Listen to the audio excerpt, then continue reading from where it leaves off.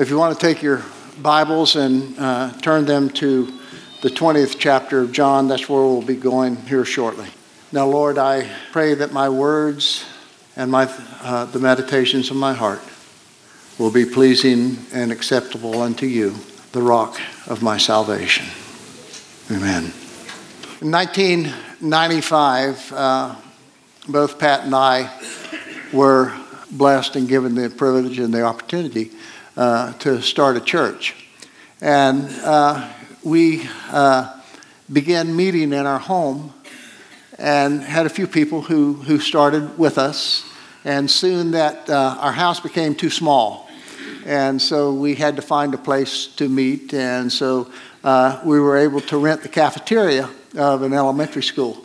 And it was a neat place to start. There were little paper duckies hanging down from the ceiling of the church, and we started out meeting on the low-seated little tables that they met and they ate their lunches on.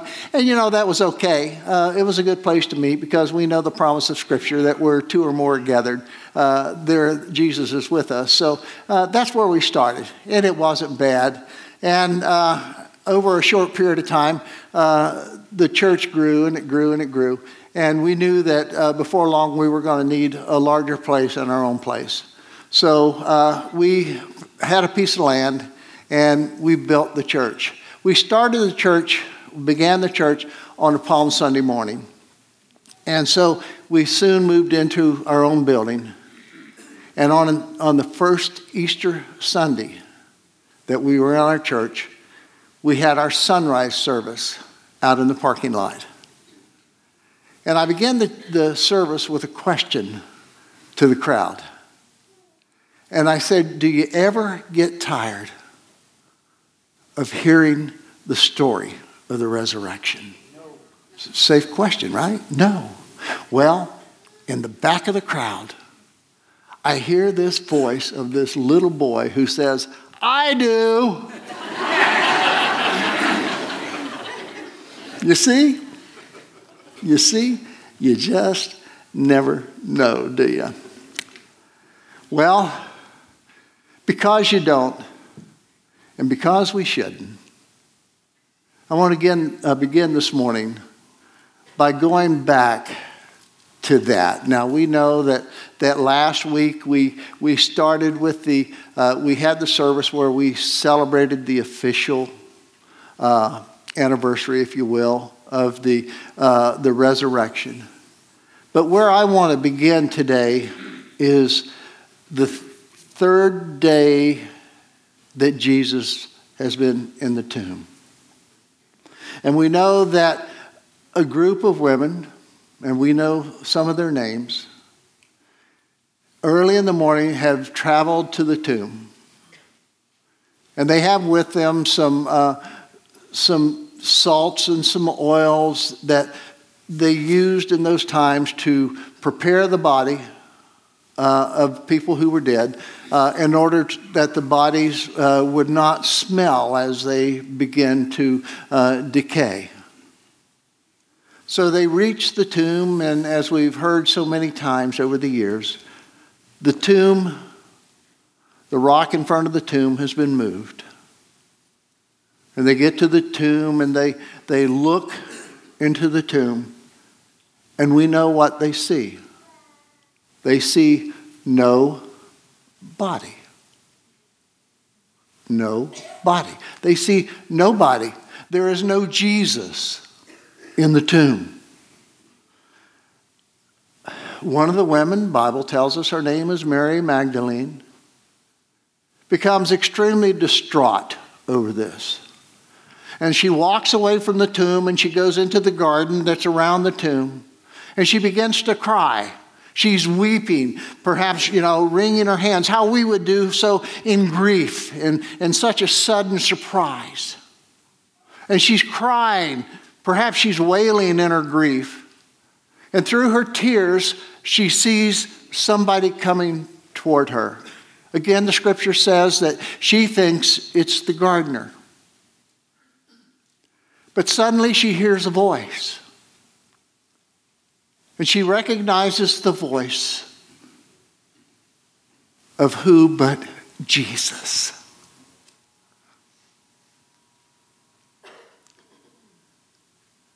He says, Mary, why do you weep? Why do you cry? Why are you in such grief? It's me. It's me. It's Jesus. And her first response, of course, is to go and what? To embrace him, to hug him. But he says, no, don't do that. It's not time yet. And so he has a conversation with her, and he says, what I want you to do right now is to go tell my brothers, go tell the disciples what you've seen and what you've heard. And so she and the other women, maybe they've heard her stop crying, maybe they've gone to see what's going on. They follow the instructions of Jesus and they head back to where the disciples are. Now, some of the scriptures, some of the gospels say that she goes back to where the other disciples are. Some of the gospels say that she goes back and she sees Peter and John. But regardless of where they go, we know that they went to the tomb to see for themselves. One says that Peter and John go there. They go ahead of the others. They want to see what's there. And we know that Peter gets there first. He looks into the tomb. And what does he see? He sees an empty tomb. Jesus isn't there. He's not there dead. He's not there, as the women said, alive. The other disciples get there and they see the same thing. No Jesus. And they're confused. They're disappointed. Maybe they're even disbelieving. What happened? Were the women confused? Maybe they were seeing something they hoped to see. Maybe they were seeing something they wanted to believe. But it really wasn't that. But the disciples walk away. They go back to where they were. They're confused. They're doubting. You know, the disciples saw Jesus die. They saw Jesus taken from the tomb. They saw Jesus put in the tomb sealed. Mary, they thought, says that Jesus appeared before her. Mary says that Jesus talked to her. They know that Mary says that he told her to do something. But the tomb's empty. No Jesus anywhere. And we know that doubt is about. Doubt is reigning. Now in John, in the 20th chapter, in the 19th verse, we read this. John says that when therefore it was evening on that day, the first day of the week, and when the doors were shut where the disciples were for fear of the Jews, Jesus came and stood in their midst and said to them, "Peace be with you." And when he had said this, he showed them both his hands and his side. And the disciples therefore rejoiced when they saw the Lord. Now John says that later that day, the day of the resurrection, the disciples are hiding out in a house. They're afraid for their lives. They're afraid of the Jews, because we know that the leadership of the Jews are trying to find them. Why? Because the leaders of the Jews are afraid of the very thing that's happened, but more. The leaders of the Jews are afraid that the disciples are going to go take his body out of the tomb. They're going to hide his body, and they're going to go spread a story the thing that Jesus has said, that he's going to raise from the dead, the disciples are going to spread a story that Jesus has indeed resurrected, and the stories are going to continue and to make the leaders look bad. So they're looking for them. They want to shut them up before something can ever get started.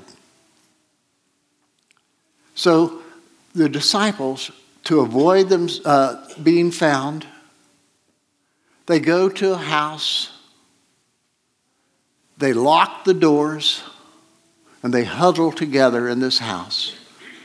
And when they talk, they probably are whispering, not even to be heard on the outside. They want to keep what's outside, outside. But you know, isn't it just like Jesus? When you least expect him, what does he do? He shows up, doesn't he? You know, not even locked doors can keep our Jesus out. You know, when we doubt, when we have fears, when things are going on that we don't want to go on, where's Jesus? He's there. He's right there. John says that he steps in the room. He appears before them. Even though they've tried to protect themselves from something that's outside, there's Jesus. There's Jesus. Wow. Do you think the disciples were probably scared when they first see Jesus? Would you have been? I think I would have been. At the best, they were probably unsettled. And can you understand why the first thing Jesus said was, "Peace be with you"? Now, that was a cultural greeting at that time. That was a greeting that one man would say to another man when they first met. It was kind of like we would say hello. You know, I hope you're okay. I'm glad to see you. But I think at that moment it was a whole lot more than saying hello. Because I think Jesus is saying to those disciples, wait a minute, there's no need to be afraid. But there's no need to be afraid, but I'm sure that they still were until Jesus proved to them who he actually was. Look here. Here are the nail holes. Look here. Here's the hole in my side. And the Bible tells us that it was only until he proved to them who he was that they were okay and began to rejoice and to be happy that it indeed was Jesus. Now that's kind of often where the end of the celebration of Easter is, because he's been proven alive. He has been proven to have resurrected from the grave. He has overcome death. In 1993, FBI agents have swarmed in and made a raid on Southwood Psychiatric Hospital in San Diego, California. The hospital is being investigated for insurance fraud. And so the FBI has raided the hospital. They've seized the records. And a group of agents have gone in and they're beginning to pore over the records. They're looking for evidence to show that the hospital has frauded insurance companies. And they begin to work and work and work and look and look. And for hours, they're poring over the books. They work through the morning. They work through lunch. They've worked through the afternoon. And suddenly they begin to realize, we haven't even stopped to eat. And so it's getting close to the evening, and the agent in charge realizes, nobody's eaten anything. So he thinks, I better get some food here and get it quick. So he looks through the telephone book. He finds a number of a pizza joint that's pretty close. And he picks up the phone. He dials the number. And the answer comes out, Sal's Pizza. I'd like to order 19 pizzas and about 60 cans of Coke. Yes, sir. Where would you like them delivered? The psychiatric hospital. The psychiatric hospital? That's right, I'm an FBI agent. Just about everybody here's an FBI agent. And you're at the psychiatric hospital, right? Yes. And make sure when you deliver the pizzas, go around to the service entrance because the front doors are locked. And you say you're FBI agents, right? That's right. We're all FBI agents here. How soon can you have them here? And everyone at the psychiatric hospital is an FBI agent? That's right. We've been here all day and we're hungry.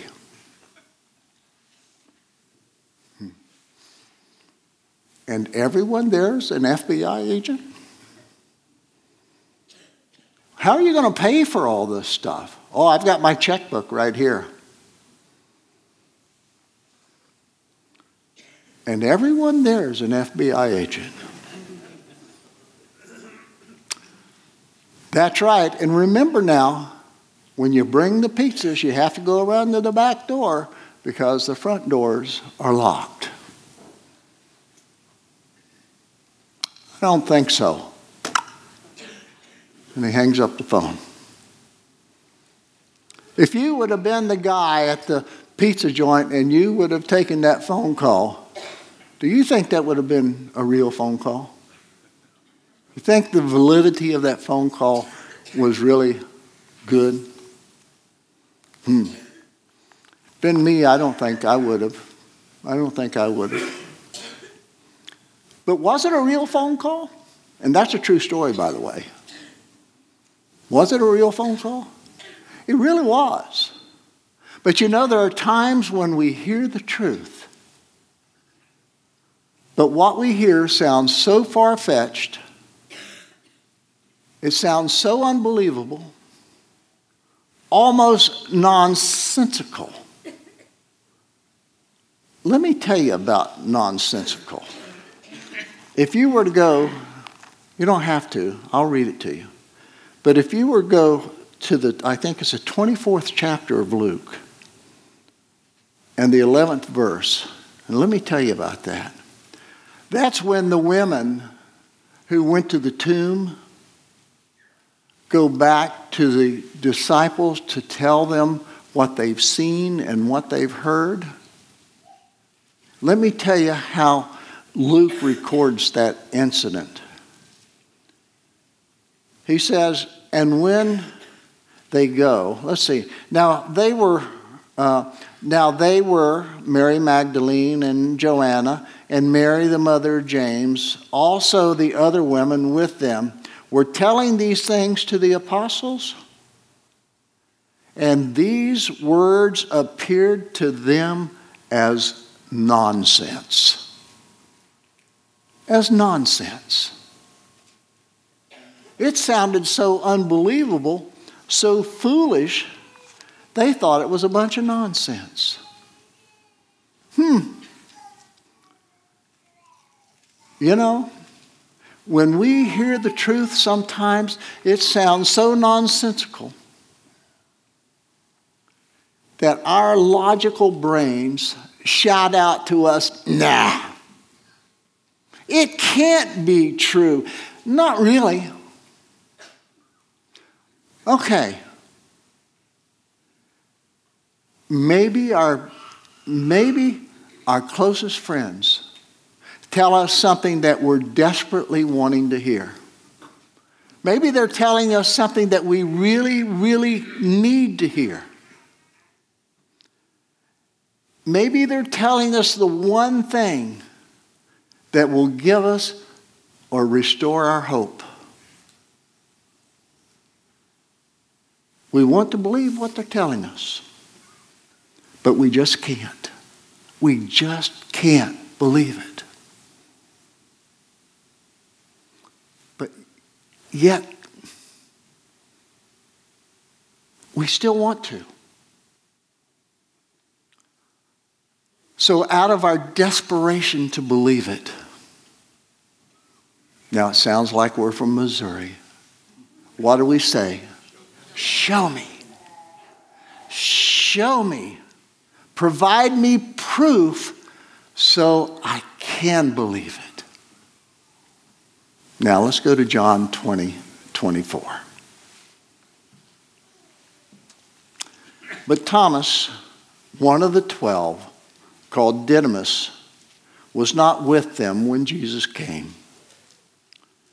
The other disciples, therefore, were saying to him, "We have seen the Lord."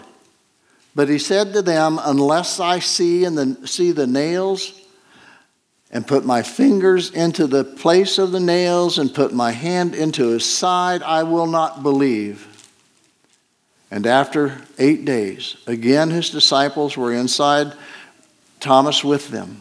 Jesus came, the doors being shut, and stood in their midst and said, "Peace be with you." And then he said to Thomas, "Reach here your finger and see my hands, and reach here your hand and put it into my side. And be not unbelieving, but believe." And Thomas answered and said to him, "My Lord and my God." And Jesus said to him, "Because you have seen me, have you believed? Blessed are they who did not see and yet believed." The first time the disciples saw Jesus, there were 10, not 12. Now we know this for a couple of reasons. One was that the night of the crucifixion, Judas, because of his guilt, goes out and he hangs himself. That leaves 11, not 12. And we know also that there in verse 24, it says, "But Thomas, one of the 12, was not with them when Jesus came that first night." So that means that he was not there. So that leaves 10. Scripture doesn't say why Thomas wasn't there. Maybe he was the kind of guy who needed to grieve by himself instead of with other people. Some of us are that way, aren't we? We don't need to be with other people. We're the kind of person who needs to go off by ourselves and grieve. We need to kind of work our way through it and cry our way through it, at least to get over the initial shock of it. Maybe that was Thomas. Verse 25 says this. He says, "The other disciples therefore were saying to him, 'We have seen the Lord.'" Verse 25 says that the disciples told him. Now, King James says that they were saying to him, or they said to him, actually, I think is what verse 25 says in King James. The NIV says that the disciples told him. If we go back to the Greek root for that word, what it actually means, well, let me say this to you first. Let's say that you had a really close friend that died last week, okay? A really close friend that died last week. And you have a group of close friends who also was a friend of the person who died. And they came to you and they said, "Guess who we saw last night? We saw John. And he came and we had a conversation with him. And boy, it was good to see him." Where would you be? Where would you be with that conversation? Would you say, "Wow, that was good. I'm happy. I'm glad that happened"? Or could you kind of stand along there with Thomas? And what would you think? You're pulling my leg, right? You're just trying to make me feel better, right? Because I wasn't with you, haven't been there with you. You're trying to convince me of something that's not real. Would you at best be skeptical? You know, Thomas often gets a bad rap for being doubting Thomas. But you know, he really wasn't the first disciple to doubt. Remember, if we go back to Luke 24, verse 11, what does it say that the disciples said on that first morning of the resurrection? Now, Thomas was there with them, but it says that when the women came and told them, what did they say it sounded like to them? It said it sounded to them like a bunch of nonsense. You see, they had their doubts too. But Thomas is the one who gets the rap here. So let's not be too hard on Thomas. Because Thomas doubted, as did the others, but Thomas continued to doubt even after he heard what they said. And I think I would too. But the verse here says that after having seen Jesus that first night, they continued to tell Thomas that they had seen Jesus, that they had talked to Jesus.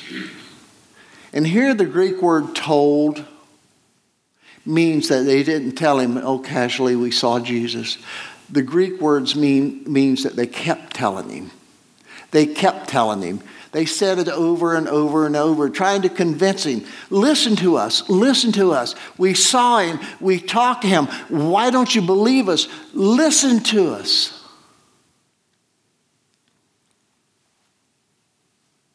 And I think Thomas kept, the harder they pushed, I think there was this thing that Thomas was pushing back just as hard as they were trying to convince.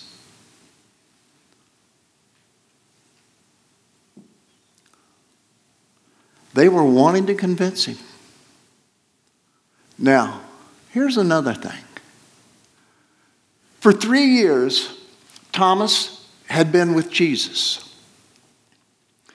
We know that because we know that in the beginning, as Jesus chose his disciples, we know that Thomas was one of the original.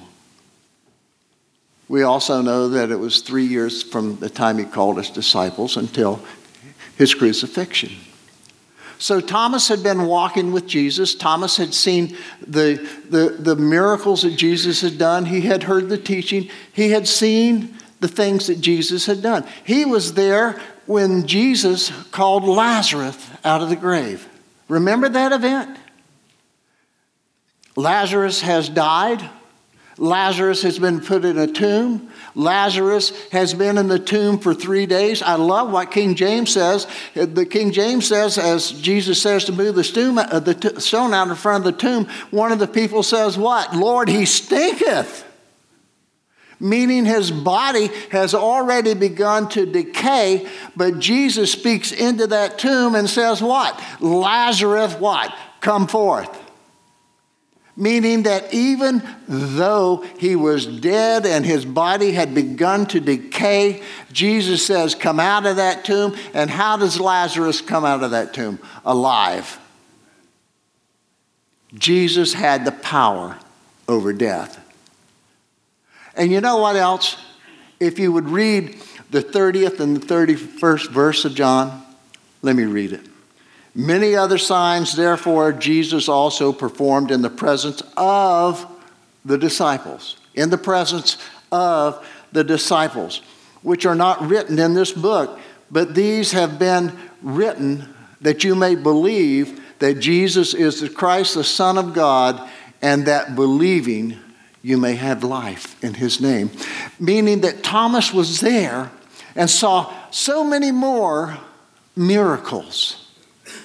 I think there's only 7 miracles listed in the whole Gospel of John.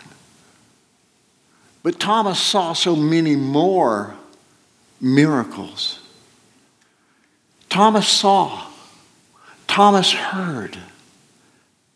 He saw him raise people from the dead. But Thomas had this thing. He could believe that he could raise people from the dead. But to believe that Jesus could raise himself from the dead, boy, he had trouble with that. He had trouble grasping that.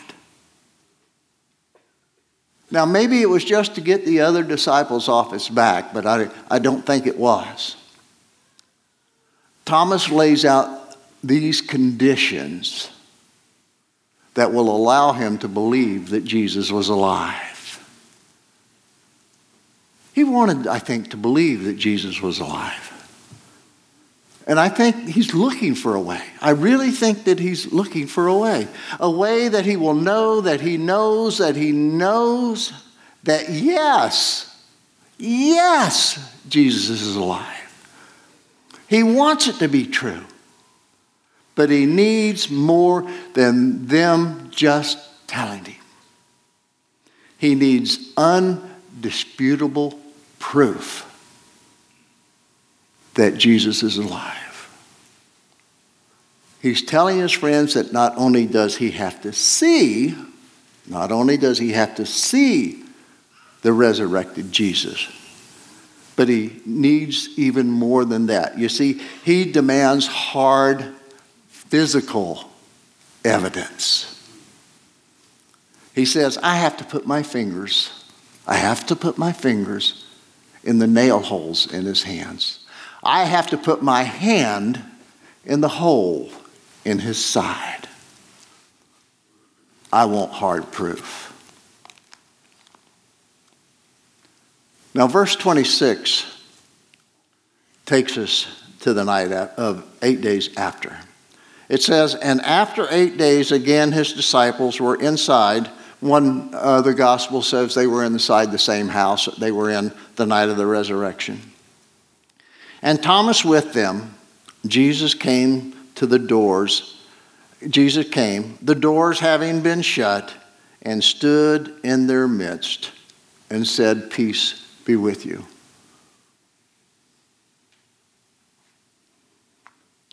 The disciples are in the same house. The doors are locked again because the disciples are still probably in fear of being found out by the Jewish leaders. And then suddenly, with no fanfare, no thunder, no lightning, no angelic chorus singing, he's alive. There stands Jesus. There stands Jesus. Even after having seen him the week before, 10 of those 11 disciples were surely startled, at least. They had to be taken by surprise. But what about Thomas? What about Thomas? After voicing his doubts, after adamantly saying his no ways, his can't be's, he had to have been shaking in his boots. So Jesus speaks these encouraging words one more time. Peace be with you. Don't be afraid. It's okay. It's me. It's me. Now, I would imagine at this point, the awe of the other disciples, the open mouths, the dropped jaws, the frightened eyes, the disciples have begun to whisper amongst themselves, and the whispers have begun to calm down, and probably smiles have begun to come across their faces. Except maybe for Thomas. Now, verse 27 reads like this. Then he, Jesus, said to Thomas, reach here your finger and see my hands, and reach here your hand and put it into my side. And be not unbelieving, but be believing. Jesus speaks directly to Thomas. He looks directly at Thomas. And now this is important. This is important. The words he uses.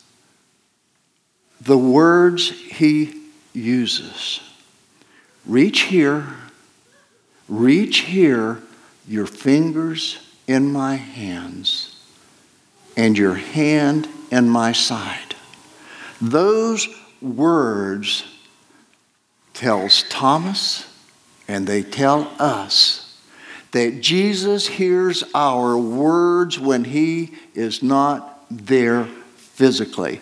And how do we know that? Because he uses the same phrasing that Thomas used, and Thomas spoke to the other disciples, though Jesus wasn't there physically with them. You know what that means? That means that he does hear our prayers. That means he does know what we say. Boy, does that give you peace? I hope it does. I hope it does. And those words also at that moment shatters completely any doubts, any fears that Thomas may have had. Seeing Jesus alive, hearing Jesus speak to him personally, Thomas no longer has any need, no need at all, to touch Jesus. Do you read in there anywhere that says that Thomas touched him? Friends, it's not there. It's not there. But still, Jesus reaches out. Jesus reaches out. And what he does that for, I believe, is for Thomas' sake. That if you have any lingering doubts, I want you to make sure that what you're seeing here is not an apparition. It's not a figment of your imagination. It's not something you just want to see. I want you, if you don't believe, I want you to touch me and make sure I'm real.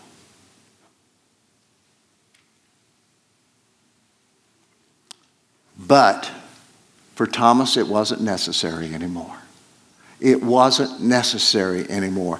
Just seeing was enough. And because of that, what do we hear next in verse 28? What do we hear Thomas proclaim? The words we all know, right? My Lord and what? My God. Now, how do we suppose Thomas said those words? Do you think he said them from falling prostrate on his face before God? Do you think you hear him because he can't speak any louder, whispering those words? Or are they a proclamation of him standing up and throwing his arms wide open and saying, my Lord and my God? How does he say those words? We don't know. But does it matter? Because it is a proclamation of all his doubts, all of his fears going away. And my friends, those are words that are being spoken day after day after day after day by countless thousands of people who have come to the understanding and the realization that Jesus is more than just a name, that Jesus is more than just a figment of imagination of people, that Jesus is not a dream, but that Jesus is real. That's what it means. That's what those words mean.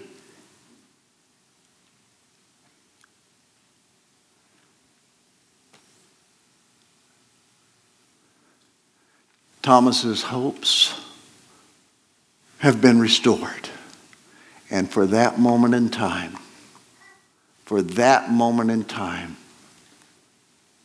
all is perfect in his world. Verse 29 reads this: Jesus said to him, to Thomas, because you have seen me, have you believed? Blessed are they who did not see me and yet believed. I think this is a little Pay attention. Listen up. And Jesus meant it not only for the people immediately around him who haven't seen him and didn't see him. I think it's meant for people, the thousands and millions of people who have believed and not seen since that. And I think it is for you and me as well. This is a blessing that's aimed at us because we have not seen yet. What have we done?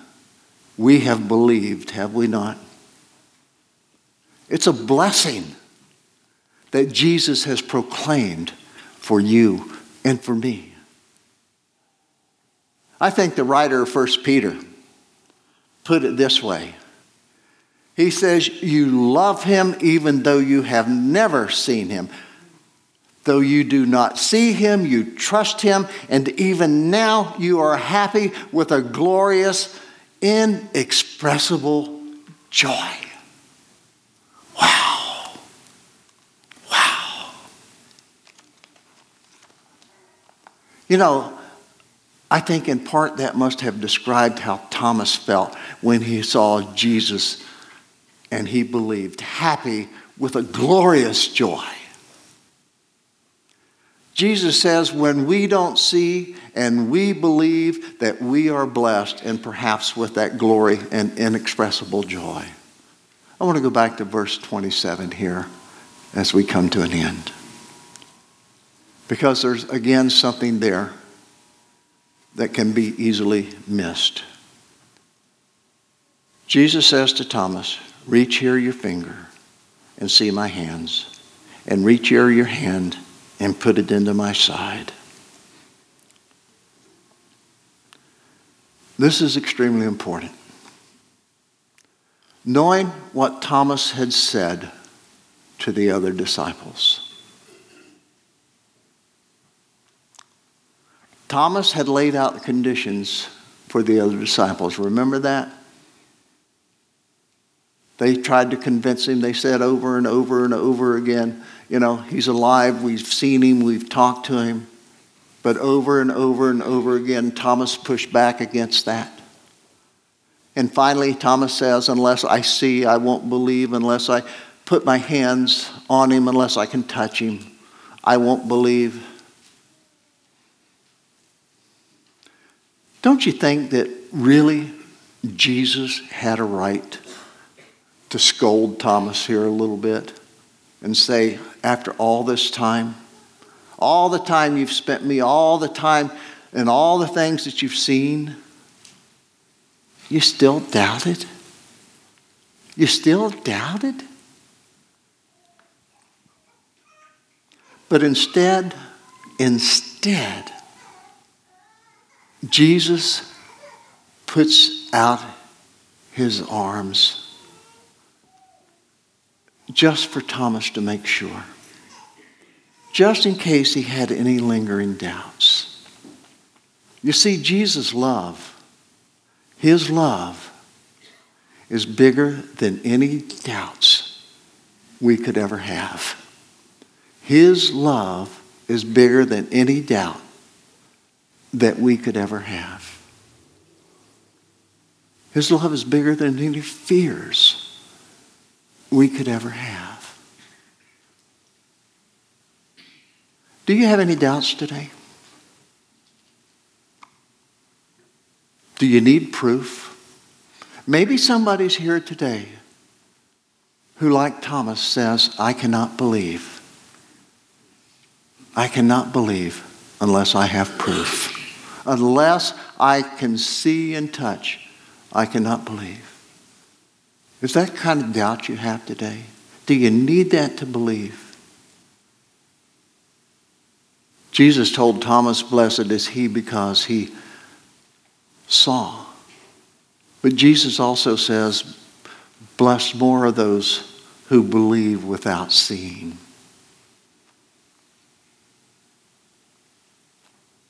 Wow.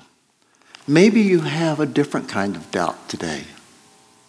Maybe your doubt today is that you think, I believe, But I really doubt sometimes whether Jesus cares. 1 Peter tells us that we are to cast our cares upon him. Why? Because he cares for us. You don't need to doubt that.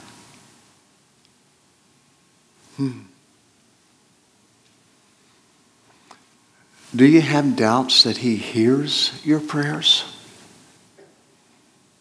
Jesus proves in this passage that he does hear because he quoted Thomas's words verbatim. He does hear our prayers. He does hear our words. Do you have doubts? I can offer you proof today that will shatter those doubts. A part of that proof is here. A part of that proof is here. And it has been proven over and over and over again. If you haven't read it, read it. But a lot of that proof, maybe you need to touch. Reach to the person next to you. Reach to the person next to you. Because they have lived their lives with Jesus. And they have their own personal experience with Jesus. They have had their proof shattered, or their doubt shattered, just as Thomas has. And they don't want to keep it to themselves. They want to share it. Because they have believed and have not seen. And as they have been blessed, they want you to be blessed.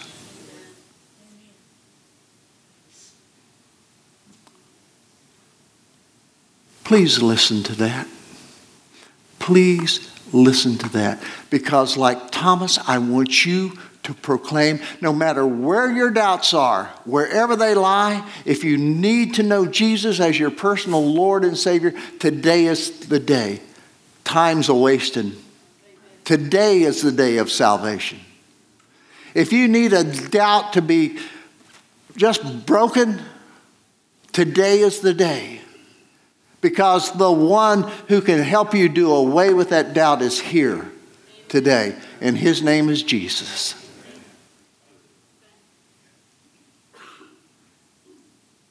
But the only way he can do it is as Jesus said to Thomas.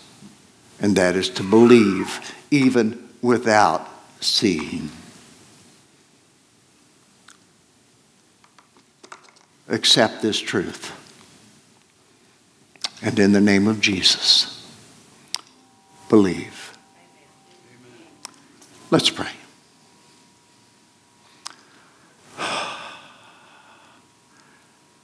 Father, we, without seeing, call upon your name because we know through proof that you hear. And Father, if those are here today who have not believed that you are indeed the Son of God, risen from the dead with victory, and love us so much that you care, that you hear, and that you will welcome us with open arms. If there are those here today who need that, then I would pray at this moment that they would hear the call of your Holy Spirit and call upon your name and, Father, ask you into their hearts. Because, Father, we know without a shadow of a doubt that you hear our words and you receive our words. Father, if there are those here today who have doubts about something in their lives, though they believe, there are still doubts raging in their lives. Doubts about something in their lives, doubts about something in a relationship, doubts about struggles with family, doubts about a job, doubts about something. God, we know that you're bigger than any of those doubts and are just waiting, Lord, for them to ask and for you to help those doubts be shattered to pieces. Because you're bigger than those. And you want them to be done away with, that we can have you fully as King of Kings in our lives. Because as the song said today, God, you are greater.